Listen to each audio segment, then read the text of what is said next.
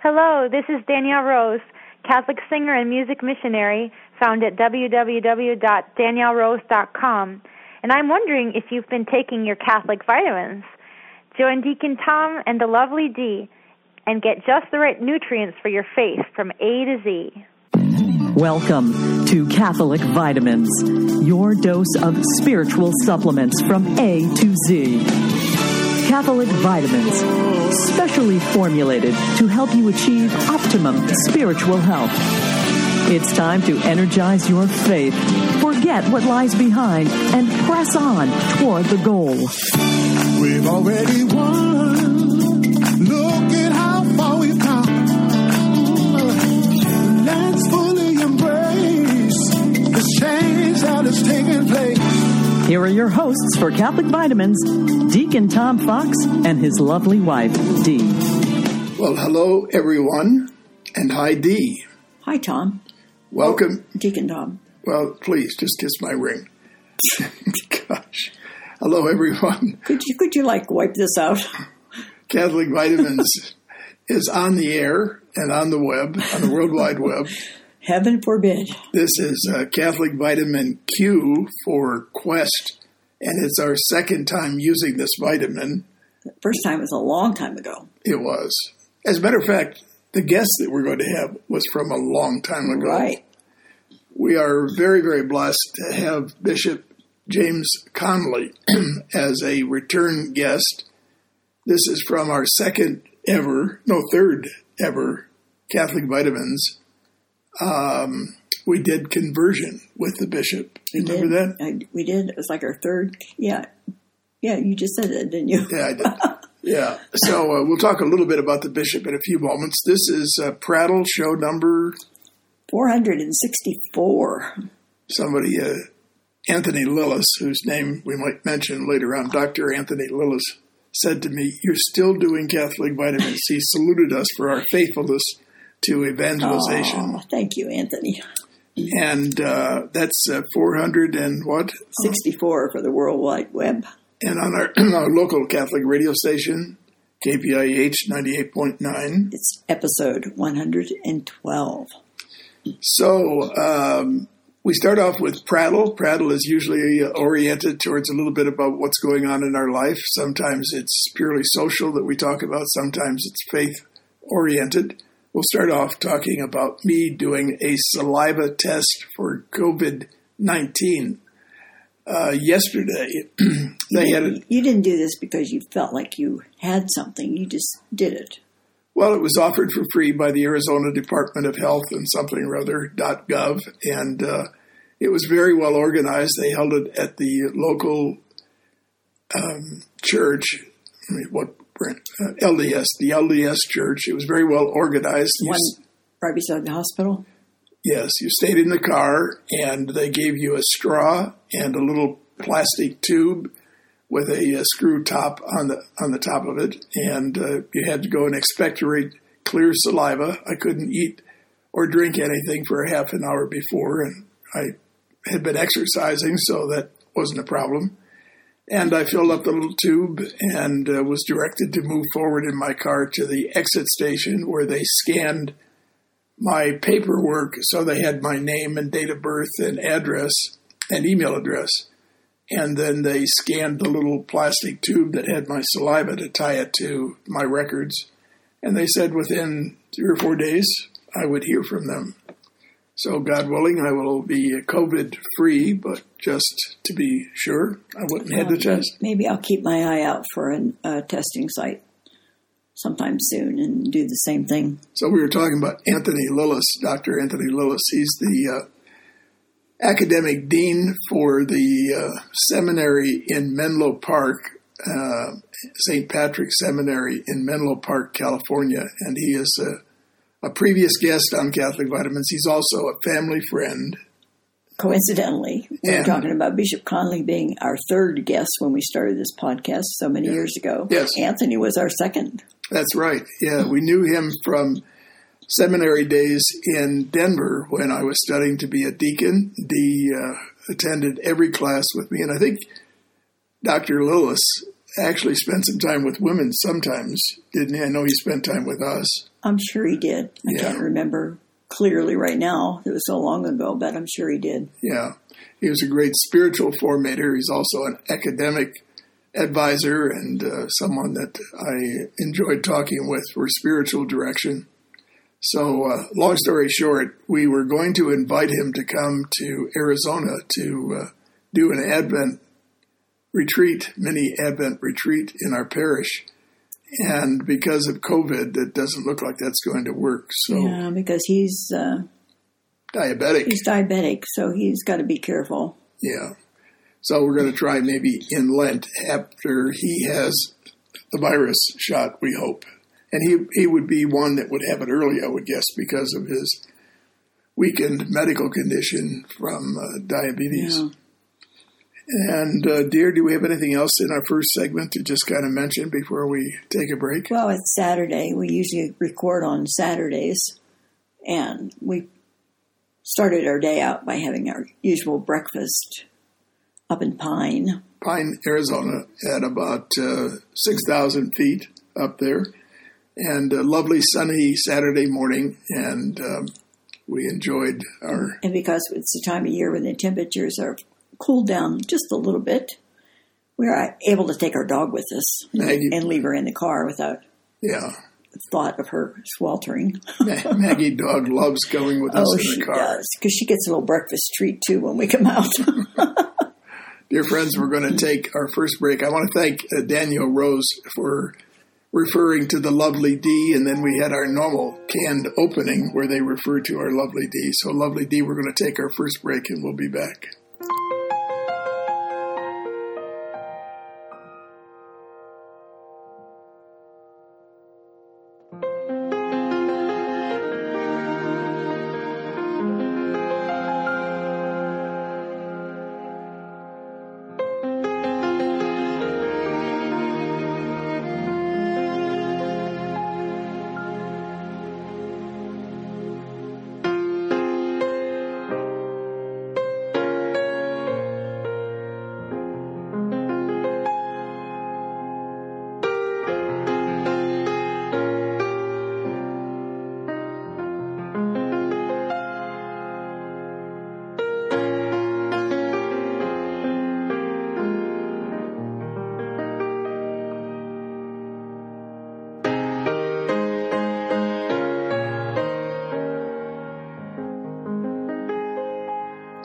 That lovely piano music with O Come, Emmanuel was by Lori Line. Lori Line.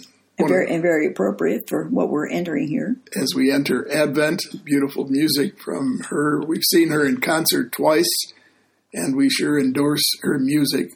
Family-friendly, wholesome, honoring of Christian traditions. Just wonderful. I could go around the house for hours and just have her music playing in the background. Yeah, I love it. Well, I thought we'd give a little bit of bio information on the bishop before you start your interview. Okay. He was born in 1955 in Kansas City, Missouri. He has one younger sister who's married and has a couple children. He was 2 years old when his family moved to Colorado, but then they moved back to Kansas when he was 8 years old. And he attended public grade school and high school there. Graduated in 1977 from the University of Kansas with a bachelor's degree in English literature. Yeah, that's going to come up in his interview time with us. Yeah, I remember that.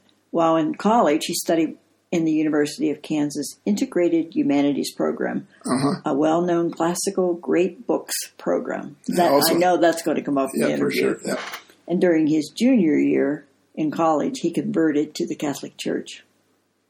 Well, that's why we had him for our third show, Vitamin C for Conversion. This is Vitamin Q, and it's quest, sort of relating to the idea that we're all in a quest in life. Sorry, having trouble getting that out.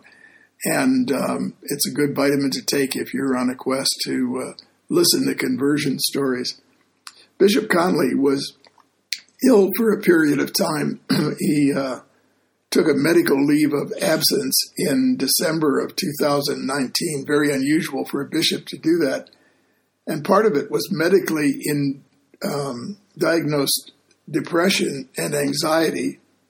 And I think a part of it was caused by chronic insomnia and debilitating tinnitus. Yeah, tinnitus or tinnitus, however you say it. Ringing in the ears. Yeah. So his doctors encouraged him to take a leave of absence. He was relieved from the diocese. They had a visiting bishop take over for a while, and he returned to his duties, let's see, in November 12th of 2020. And so just recently. Yeah, just restored to his diocese. So we're very happy that he's back in good health, and he's thankful for all the prayers and support that he got. And he is glad to be able to take away the stigma of mental illness or medical illness that forces someone to take time away from work. So, dear friends, what we're going to do here now is play a little bit of the time from our original show where Dee and I are prattling a little bit, and then we'll enter into the interview with Bishop Conley. You'll find out what Dee's faith roots were in this introduction to the bishop. So we'll join you on the other side.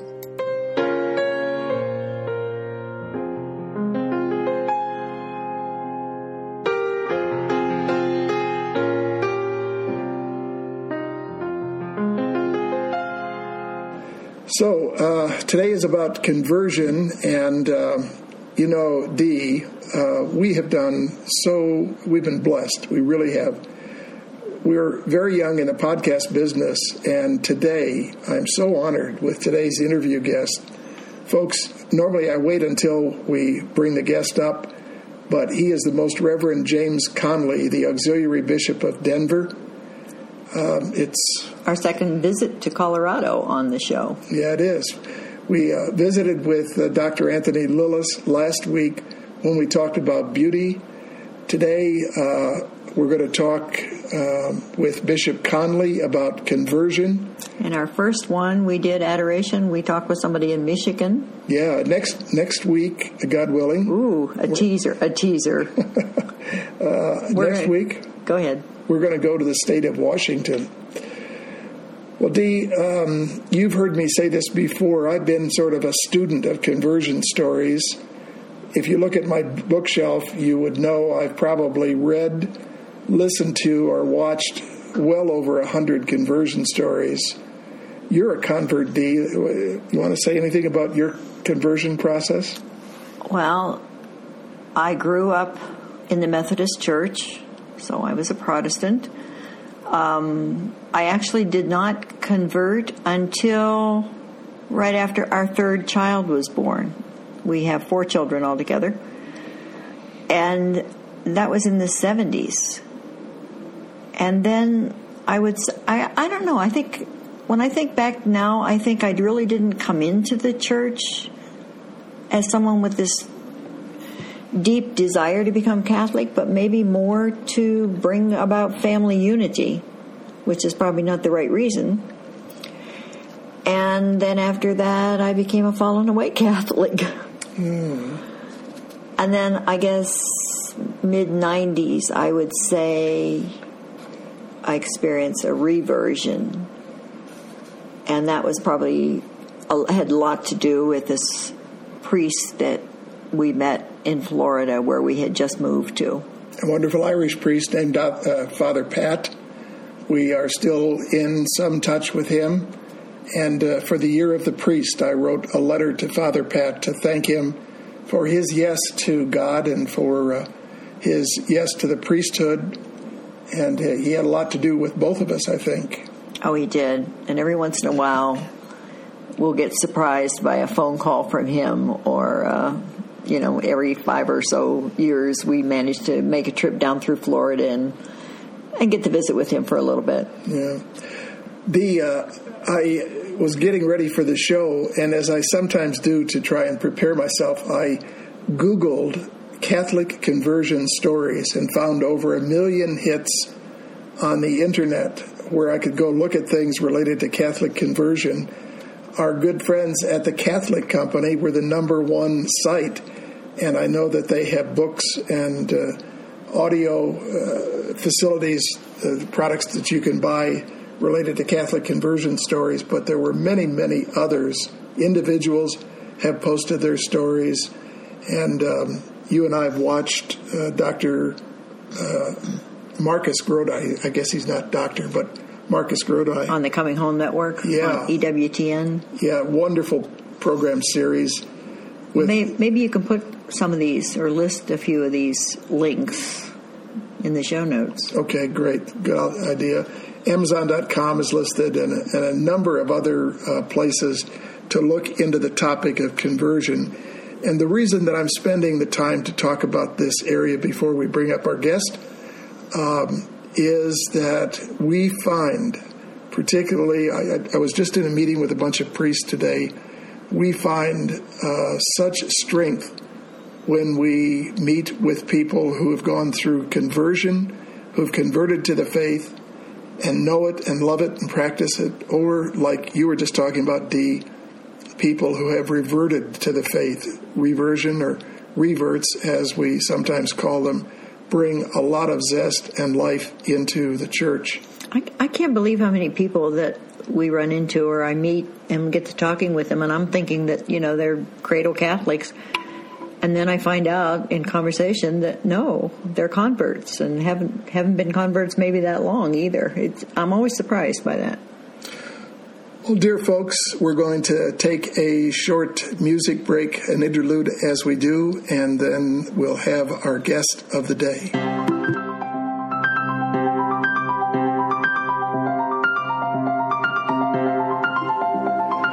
Well, I am so very honored today to have one of the shepherds of the church as a guest on Catholic Vitamins. Our guest today is the Most Reverend James D. Conley, Auxiliary Bishop of Denver. And today, dear Bishop, we're going to be talking about the subject of conversion and reversion to the faith.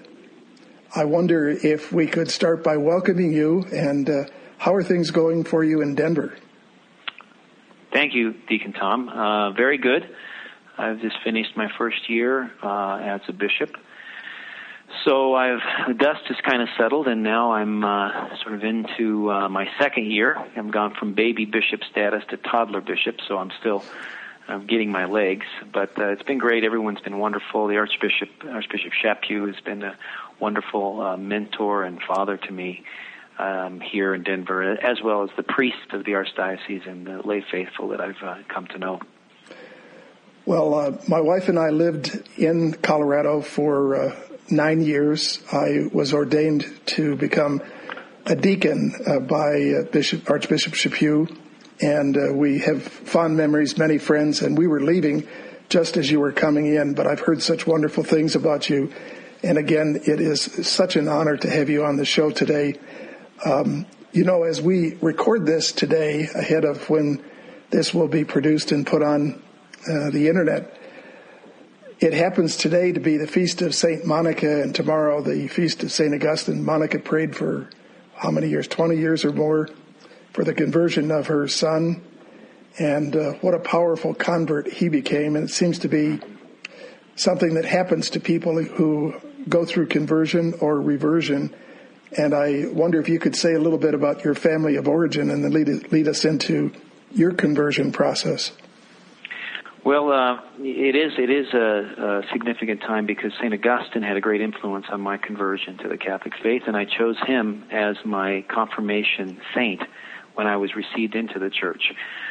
I was raised nominally Presbyterian.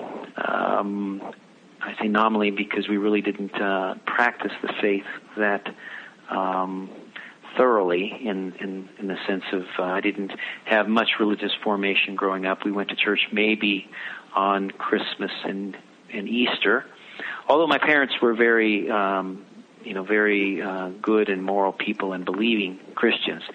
There was just very little religious formation. So when I began looking at the faith in a serious way, I was sort of a tabula rasa. I was just a blank tablet. And this happened when I was in college, is when I first started looking into different religions. I come from, there's two in my family, myself and my sister, a younger sister who's married and has two children. And I grew up in the metropolitan Kansas City area and went to the University of Kansas. And it was there at the University of Kansas that I was blessed to be part of a great books program, a classics program, which was a 2-year program for freshmen and sophomores.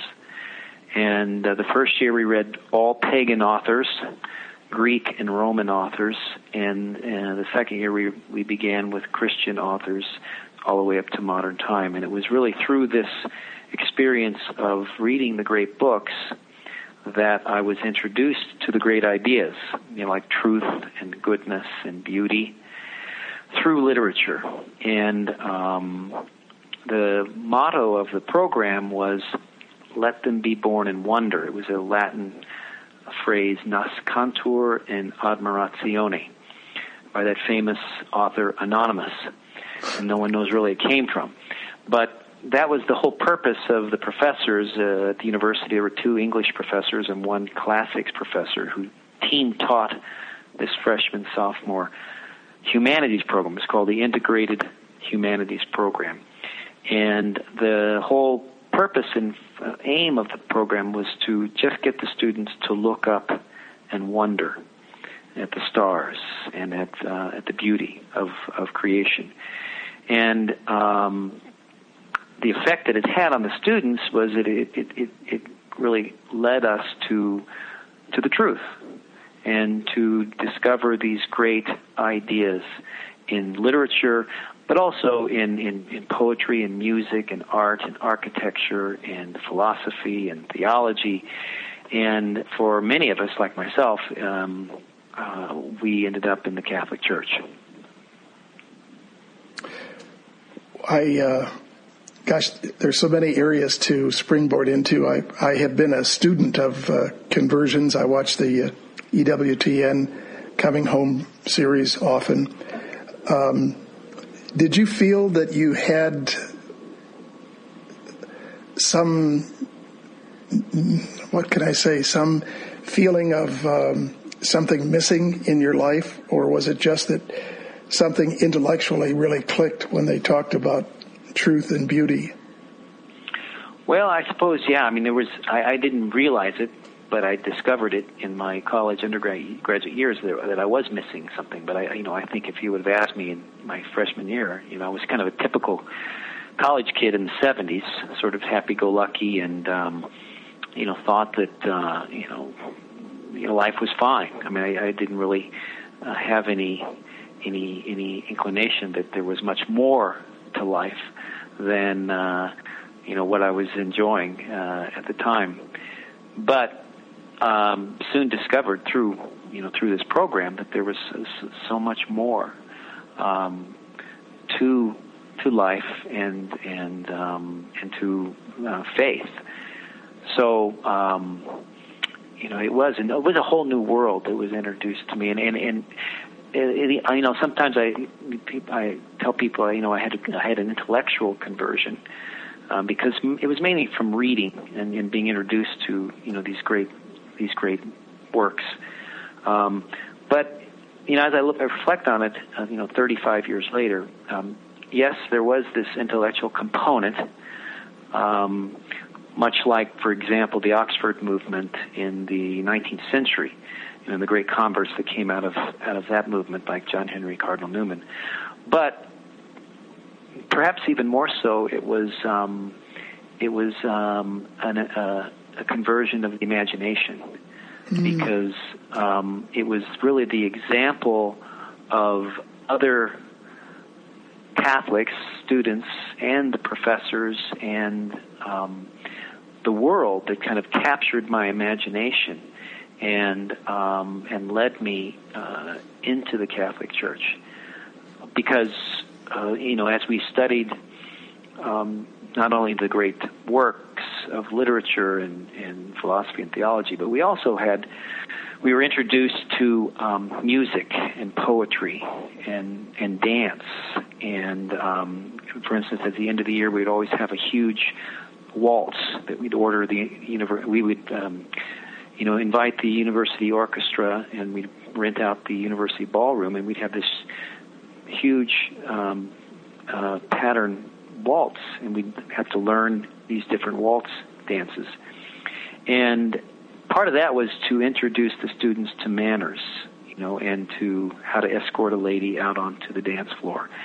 And these great treasures of our Western culture. And all of this sort of combined, to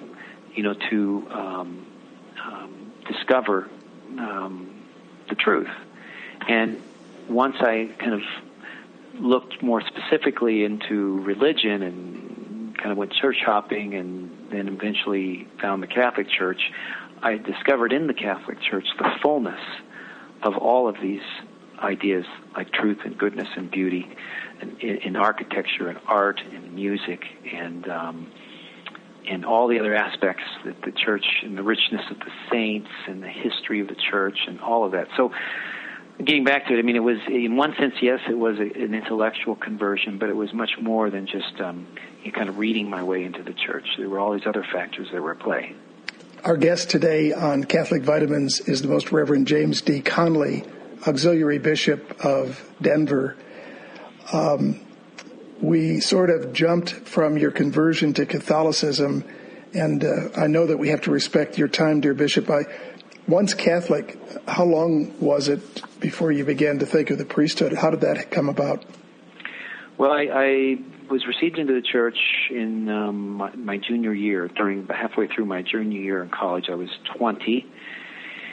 And this was back in 1975, in December of 75. And then I continued in my studies and graduated in 1977 with a degree in English literature, and wasn't really ready to go to graduate school or begin working or teaching. And so I traveled a bit in Europe, and then returned and actually began farming with a friend of mine who inherited his grandmother's farm and needed some help. I was kind of a city kid, and this was a great opportunity to live out in the country in western Kansas. So I moved out there, and it was during that experience of farming, and we raised all of our own food and farmed with horses, actually. And it was that experience, that rural life, that I began thinking more and more about my vocation. I mean, I had a girlfriend at the time, and very good Catholic girl, and so I was thinking of marriage. But then the Pope John Paul II came to America in 1979, and a bunch of us all went up to Des Moines, Iowa, as he came. It was one of his stops. And really was at that Mass, it was the Feast of St. Francis of Assisi during harvest, that I thought for the first time, well, maybe God is calling me to be a priest. And once I started praying about that, I mean, it was really happened very quickly. By January, I was in the seminary. So I was 25 when I started the seminary. Wow. I might mention, because I think I heard you mention the word beauty 3 or 4 times, that on a prior show we've covered the topic of beauty, and that moves a lot of people towards the faith or a stronger practice of the faith. And I want to branch now from your conversion story, which we could still continue to explore, to the topic of reversion to the faith. In my years as a deacon, and I don't want to speak for you, but we see many people who were away from the church, and something happens in their life, and they revert to a strong faith practice, a real, maybe even a deeper faith practice than they had before.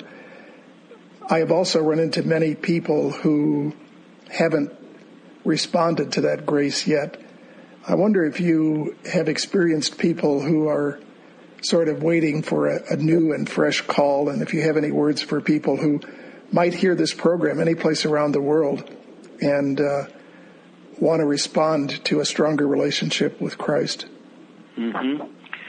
Well, I some of my friends who were born and raised Catholics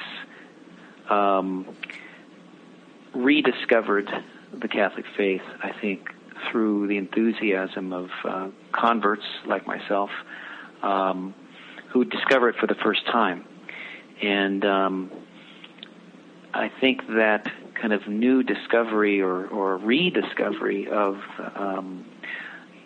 the richness of what the Catholic Church offers has had an effect on a lot of Catholics, reverts, you might call them, I guess.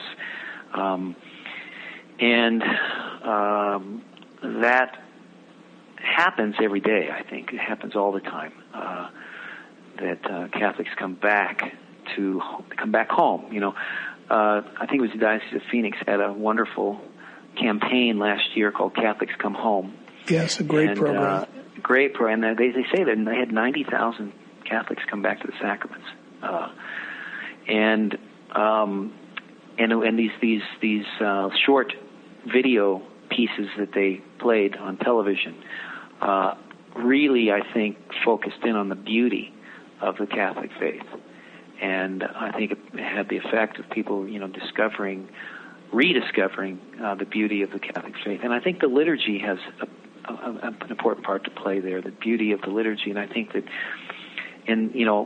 I think we've gotten through. I came into the church in kind of crazy times with regard to the liturgy. There's a lot of post-conciliar experimentation in the liturgy, and I think we've gotten beyond that. And I think there's, we're rediscovering kind of the tradition of our liturgical heritage, whether it be Latin Gregorian chant or greater access to the extraordinary form of the Mass, or just traditional singing and reverence in worship, and as opposed to sort of more popularization of worship.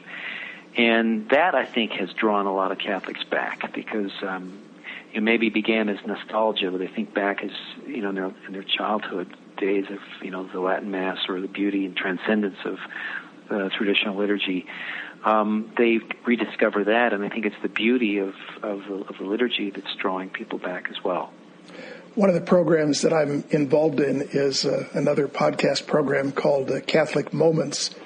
The host is Lisa Hendy, and during the month of August, she was featuring the work of Father Robert Barron from Chicago, who's been working on the Catholicism Project, a great invitation as it's being put together for people to look at the beauty and the truth and the breadth of the Church. And as we draw to a close, Bishop Conley, I wonder if you have any thoughts for families or anyone struggling who's been burned out of the faith or had a problem with the Church, inviting a movement of their heart. Well, I guess what comes to mind is that, oftentimes, and we see this as priests, that people have left the Church because of an experience they had with a priest or even with a bishop or some sort of bad experience. And I would just say that, the Church, in one sense, is not perfect. It's got its human side to it, because we're all sinners, priests, bishops, even the Pope. And but that's not the Church. I mean, the Church is much bigger than that. And I would just say that, appeal to people to take another look and to kind of get beyond, let's say, a bad experience they might have had at some point in time in their life, and to look at the Church again and in a new way, and to realize that the Church is much larger and bigger than a priest or a bishop or even the Pope. It's Christ. It's Christ's mystical body on earth. Bishop Conley, I know that your link is found on the diocesan website, which is www.archden.org. Are you able to do any other new media outlets for evangelization or contact? For example, are you on Facebook or anything else? I'm on Facebook. I don't spend a whole lot of time there, and the link on our Archdiocese website is really the main. I mean, a lot of my articles and homilies are posted there. And then there's audio files as well. So that's sort of the main source that I have. I don't have anything other than that. Okay. All right. Well, our guest today on Catholic Vitamins has been the Most Reverend James D. Conley, Auxiliary Bishop of Denver. I wonder, dear Bishop, if we could ask for your blessing as we close out our interview. Absolutely. Through the intercession of the Blessed Virgin Mary and all the angels and saints, may Almighty God bless you and your families, Father, Son, and Holy Spirit. Amen. Once again, our guest has been Bishop James D. Conley, the Auxiliary for the Denver Archdiocese. Bishop, we thank you so very much. Bless you and bless your ministry. Thank you, Deacon Fox.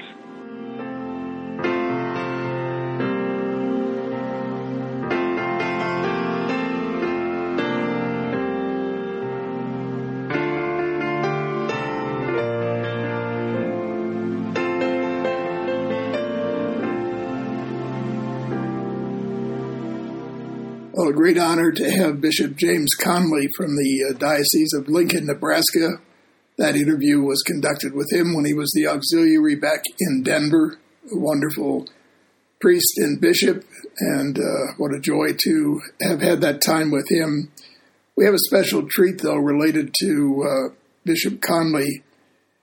We played a little bit of the music of Mary Had a Baby with Lori Line. And we found on the website for the Diocese of Lincoln a talk that Bishop Conley did for an Advent retreat in 2019 on the topic of keeping close to Mary. So here for our uplift as we enter the season of Advent is Bishop James Conley. God has created me to do him some definite service. He has committed some work to me which he has not committed to another. I have my mission. I may never know it in this life, but I shall be told it in the next. I am a link in a chain, a bond of connection between persons. He has not created me for naught. I shall do good. I shall do his work. I shall be an angel of peace, a preacher of truth, in my own place while not intending it, if I do but keep his commandments. Therefore I will trust him. Whatever I am, I can never be thrown away. If I am in sickness, my sickness may serve him. In perplexity, my perplexity may serve him. If I am in sorrow, my sorrow may serve him. He does nothing in vain. He knows what he's about. He may take away my friends. He may throw me among strangers. He may make me feel desolate, make my spirit sink, hide my future from me. Still, he knows what he's about. In the name of the Father, and of the Son, and of the Holy Spirit. Amen. Some of you may have heard that before. It's from St. John Henry Cardinal Newman, who was just recently canonized, one of our newest saints. But it was a meditation that he wrote about divine providence and our trust in divine providence and relying upon God for everything. And really, isn't that the goal of our spiritual lives, is to depend upon God for every moment of every day and to trust him. Jesus, I trust in you, which is what the Divine Mercy Chaplet is all about. And so it was wonderful to pray that at the beginning of our time of adoration and our time of silence, really, because we have an extended period of time now before our Lord present in the Blessed Sacrament, and to ask him to fill our hearts with his mercy and his presence, his love, and his peace. And so this is a special time of our retreat during these hours of adoration this afternoon, beginning at the hour of mercy, which is a great time to begin. And so I'll just have a very short meditation. My meditations are short, so I apologize. Although the priests are happy when I don't speak very much, so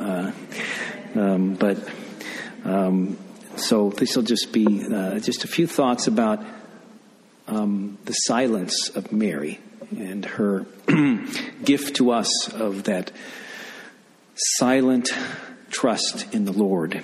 And there's been a lot written in recent years about the importance of silence, because it seems like our world gets noisier and noisier and noisier with regard to all of the information that comes flooding into us from all the different means of communication, social media and everything else connected to that. And so it's important for us to find time for silence in our lives. And so thank you for coming on this retreat, because that's a response to God calling you to silence. And I really believe that the fact that we're all here is God's providence. That you could have easily chosen to cancel out at the last minute or to do something else, especially during these busy days of Advent. It seems like they're very busy. Like I mentioned in my column, that we need to kind of step aside, and this is one of the best ways to step aside, is by taking a weekend to be with the Lord and to be in silence and to avail ourselves of the graces He wants to give us. And Mary can teach us about silence, in particular at the Annunciation and at the foot of the cross and at Pentecost. Her silence at the Annunciation. There's a kind of silence that is removed from a situation, emotionally not present to the reality in front of it. But this was not the kind of silence that Mary, the daughter of Zion, experienced at the Annunciation when the angel appeared to her in silence. Instead, her silence was full of grace. That is, it participates in the life of God, in His truth, and in His love. But this silence that received the message of an angel was not purely passive either. It was an active kind of silence, confident, tuned in, and generously ready to render a response to whatever comes at the hand of God. And here is the standard against which the silence of Christian prayer should measure itself, the kind of silence that we should try to cultivate in our own lives, the recollection of the heart that yearns the divine presence and is resolved to let go of every earthly dream that distracts from the Father's dream for each one of us and for humanity. And it's a relational silence, a silence that stands in relation to the other, to God and His ways, and a silence that expects to be drawn into God, which is holiness and His merciful love. Secondly, her silence, Mary's silence at the cross. Her silence is, again, innately relational, entirely attuned to the slightest movements of the heart of her Son.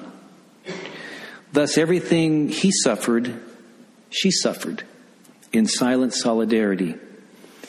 This empathetic silence renders one's heart vulnerable to be pierced by the misery of another, as she suffered at the foot of the cross. So a sword pierced her heart too. And this silence was born in the temple at the words of Simeon, when he said, "A sword will pierce your heart," and it culminates in the destruction of the temple of Christ's own body at the crucifixion. The deepest secrets are laid bare in silence. The truth about who we are before God, where we really stand, resounds in this silence. In all of this manifestation of truth, there is something symphonic as well. For the strands of human evil, misery, and every suffering are taken up by a higher order of music and made to blend with the harmonies of divine mercy, hitherto unknown and completely hidden from creation before the coming of Christ. No one has ever listened to this music as intently and profoundly as Mary heard it. Her silence has completely received it and is ready to give birth to it in the souls of others who have the courage to listen to her and to follow her Son. As it is before the cross, the same silence stands before our hearts, ready to help us hear this same music anew, as if for the first time. That great canticle wordlessly cried out in the last life breath of the Word made flesh. And finally, her silence at Pentecost. We know that Mary was present with the apostles in the upper room, praying and vigilant for Christ's promise of the Holy Spirit. And we know that his slightest desire was her desire. And since the gift of the Holy Spirit was his desire, she was in the midst of the church praying for this gift to be given and received. Here, her silence is a silence of intercession, of petitionary prayer, a prayer that obtains what it seeks. The petition is always asked for just at the right time and just for the right thing. So too, she prays for us. And when we enter into her silence, we too are able to pray. Too often we do not take petitionary prayer seriously. We have doubts about whether it actually accomplishes what we ask. Yet the Lord has made our humble prayer a vital part of his divine plan. He works in the order of freedom and within the bounds of the way the world is ordered in human reason. A petition, if offered in faith with right intention, orders its object to God. And the Father works within this order to bring about his purposes. So that there are some graces when only received when we ask for them. And Mary is the mother of all graces. In some sense, every grace comes through her intercession. And that's why it was so wonderful that we reconsecrated ourselves to Mary this morning. She is the mother of all graces. The order to reality that her reason brings before the Lord. To be drawn into her silence is to be drawn into this ordering of things, until one's very life becomes the cry of the heart of the Father. It is this cry that makes space for God to lavish our lives with his blessing, and the whole church with the new outpourings of the Holy Spirit, as at Pentecost. So at the Annunciation and at the foot of the cross and at Pentecost, Mary can teach us how to be silent before these great mysteries of God. And as we spend this time in quiet adoration, we ask the Lord to open our hearts, as he opened hers, to the great love and mercy and grace he wants to give us.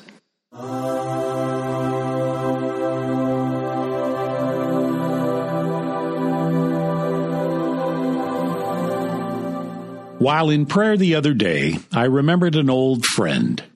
We worked together for several years and shared an office. Hi, this is Tony Agnesi. My friend was an atheist and a struggling alcoholic. In one of several attempts to overcome his alcohol addiction, he placed a 3x5 card on our shared bulletin board with the words, "That was yesterday." Those 3 words have stayed with me for close to 40 years. Since then, I have posted them in every office that I've worked in. And like my friend, we all have skeletons in our closet, sins that we're ashamed of, and people that we have hurt. There's the young man who hurt his back on a job, and the pain meds helped until the prescription ran out, and then somehow he got hooked on heroin. But that was yesterday. Or the woman that had an abortion at age 16 and has suffered not only the mental and physical pain, but the sorrow and shame she feels continuously. But that was yesterday. What about the husband and father of 4 who cheated on his wife and has alienated both a loving spouse and his own children? But that was yesterday. And then there's the college student who has immersed himself in pornography since he left his parents' home for school, to the point of addiction. But that was yesterday. Or the high school girl who has constantly made fun of a fellow student with a weight problem, teasing her and bullying her to the point of suicide. But that was yesterday. The pain they all feel must be similar to the pain our Lord suffered on the cross, and the pain his mother and the apostles felt watching him die a terrible death. But you see, the story didn't end there. That was Friday, and 3 days later, on the first Easter morning, Christ rose from the dead. The apostles' fears were allayed, their sins, like ours, forgiven, taken to the cross by our Savior. If Jesus had not risen from the dead, our faith would have no meaning, and our sins would still be with us. My friend found sobriety and became a Catholic on an Easter Sunday over 30 years ago. He turned his life around, a metanoia. He quit drinking, found Jesus, and with it he found sobriety, forgiveness, and salvation. We lost my friend several years ago, but his remaining years were his happiest. And the people I mentioned can do that too. This week we celebrated Easter Sunday, the day of Jesus' resurrection from the dead. He died for our sins, all of them. No sin is too big or too terrible that it can't be forgiven. He sacrificed once for all. Today, why not consider committing your life to Christ? Put behind you your yesterdays. Reach out for the forgiveness and salvation that Jesus offers today, and enjoy the new life you will find tomorrow. Today is the perfect day, a perfect first day for the rest of your life. You too can do it. You too can say, that was yesterday. This is Tony Agnesi. Dear friend Tony Agnesi, we are pleased to play the best of Tony Agnesi 5 Minutes with Tony type segments. And as you heard, this was a little bit oriented to Easter, but I love the theme. That was yesterday. And we hope to bring Tony Agnesi back to Catholic Vitamins often, almost every episode. Maggie, what kind of noise are you making down there? I follow his daily inspirations on Facebook. I love those. Yeah, he does wonderful. I even share some once in a while. And I hope to have him back in our community, but that's after COVID, I guess. Right. So we're going to start Advent. Yes, we are, and I just wanted to say that there are some things that folks can consider doing for Advent, and we're going to invite you to think about what you're going to do for Advent. One of the things you're going to do? Yes, of course. I'm going to do a consecration to St. Joseph once again. I've done it once before, just as we've done a consecration to the Blessed Virgin Mary. I've done one to St. Joseph, Father Don Calloway's book, and I'm going to do it again, ending on Holy Family Sunday, which is the first Sunday after Christmas. You know that Christmas happens on a Friday this year. Did you know that yet? I didn't even look it up. Yeah. I didn't even look on a Friday. And so the Sunday following is Holy Family Sunday, and that's when my consecration to St. Joseph will be complete. You know, during Advent and Lent, I always look for some extra meditations that I can use during that period, and I find a lot of them online, and they'll like come into my inbox every day, so that helps me stay with it. Have you signed up for some? I've signed up for a few. I've already signed up for, I think, Relevant Radio. I did that one as well. And Chris Stefanik with Real Life Catholic, he's offering something. Matthew Kelly at Dynamic Catholic, he's offering something. I think I've already signed up for his. So you're going to be in good shape, almost holy shape, by Christmas. As long as I pay attention to them every day. And do what they suggest. And dear friends, wherever you are hearing this, we encourage you to consider perhaps an extra daily Mass if you're not going to daily Mass, perhaps a visit to church for adoration or time spent with Jesus. We encourage confession, and so we want to prepare for the coming of the Christ child. And we have some time yet, as we're only entering into Advent as we put this show together. It'll be a week before we start that. So I have one more plug to give for this book giveaway that we've been doing during November. This is History's Queen, Exploring Mary's Pivotal Role from Age to Age, and it was written by Mike Aquilina and published by Ave Maria Press. Right. Well, we're going to have to wrap up the show here, Dee. Send an email to CatholicVitamins@gmail.com. And thank you for listening to this episode of Catholic Vitamins with Bishop James Conley. Well, that's a wrap, dear. Bye.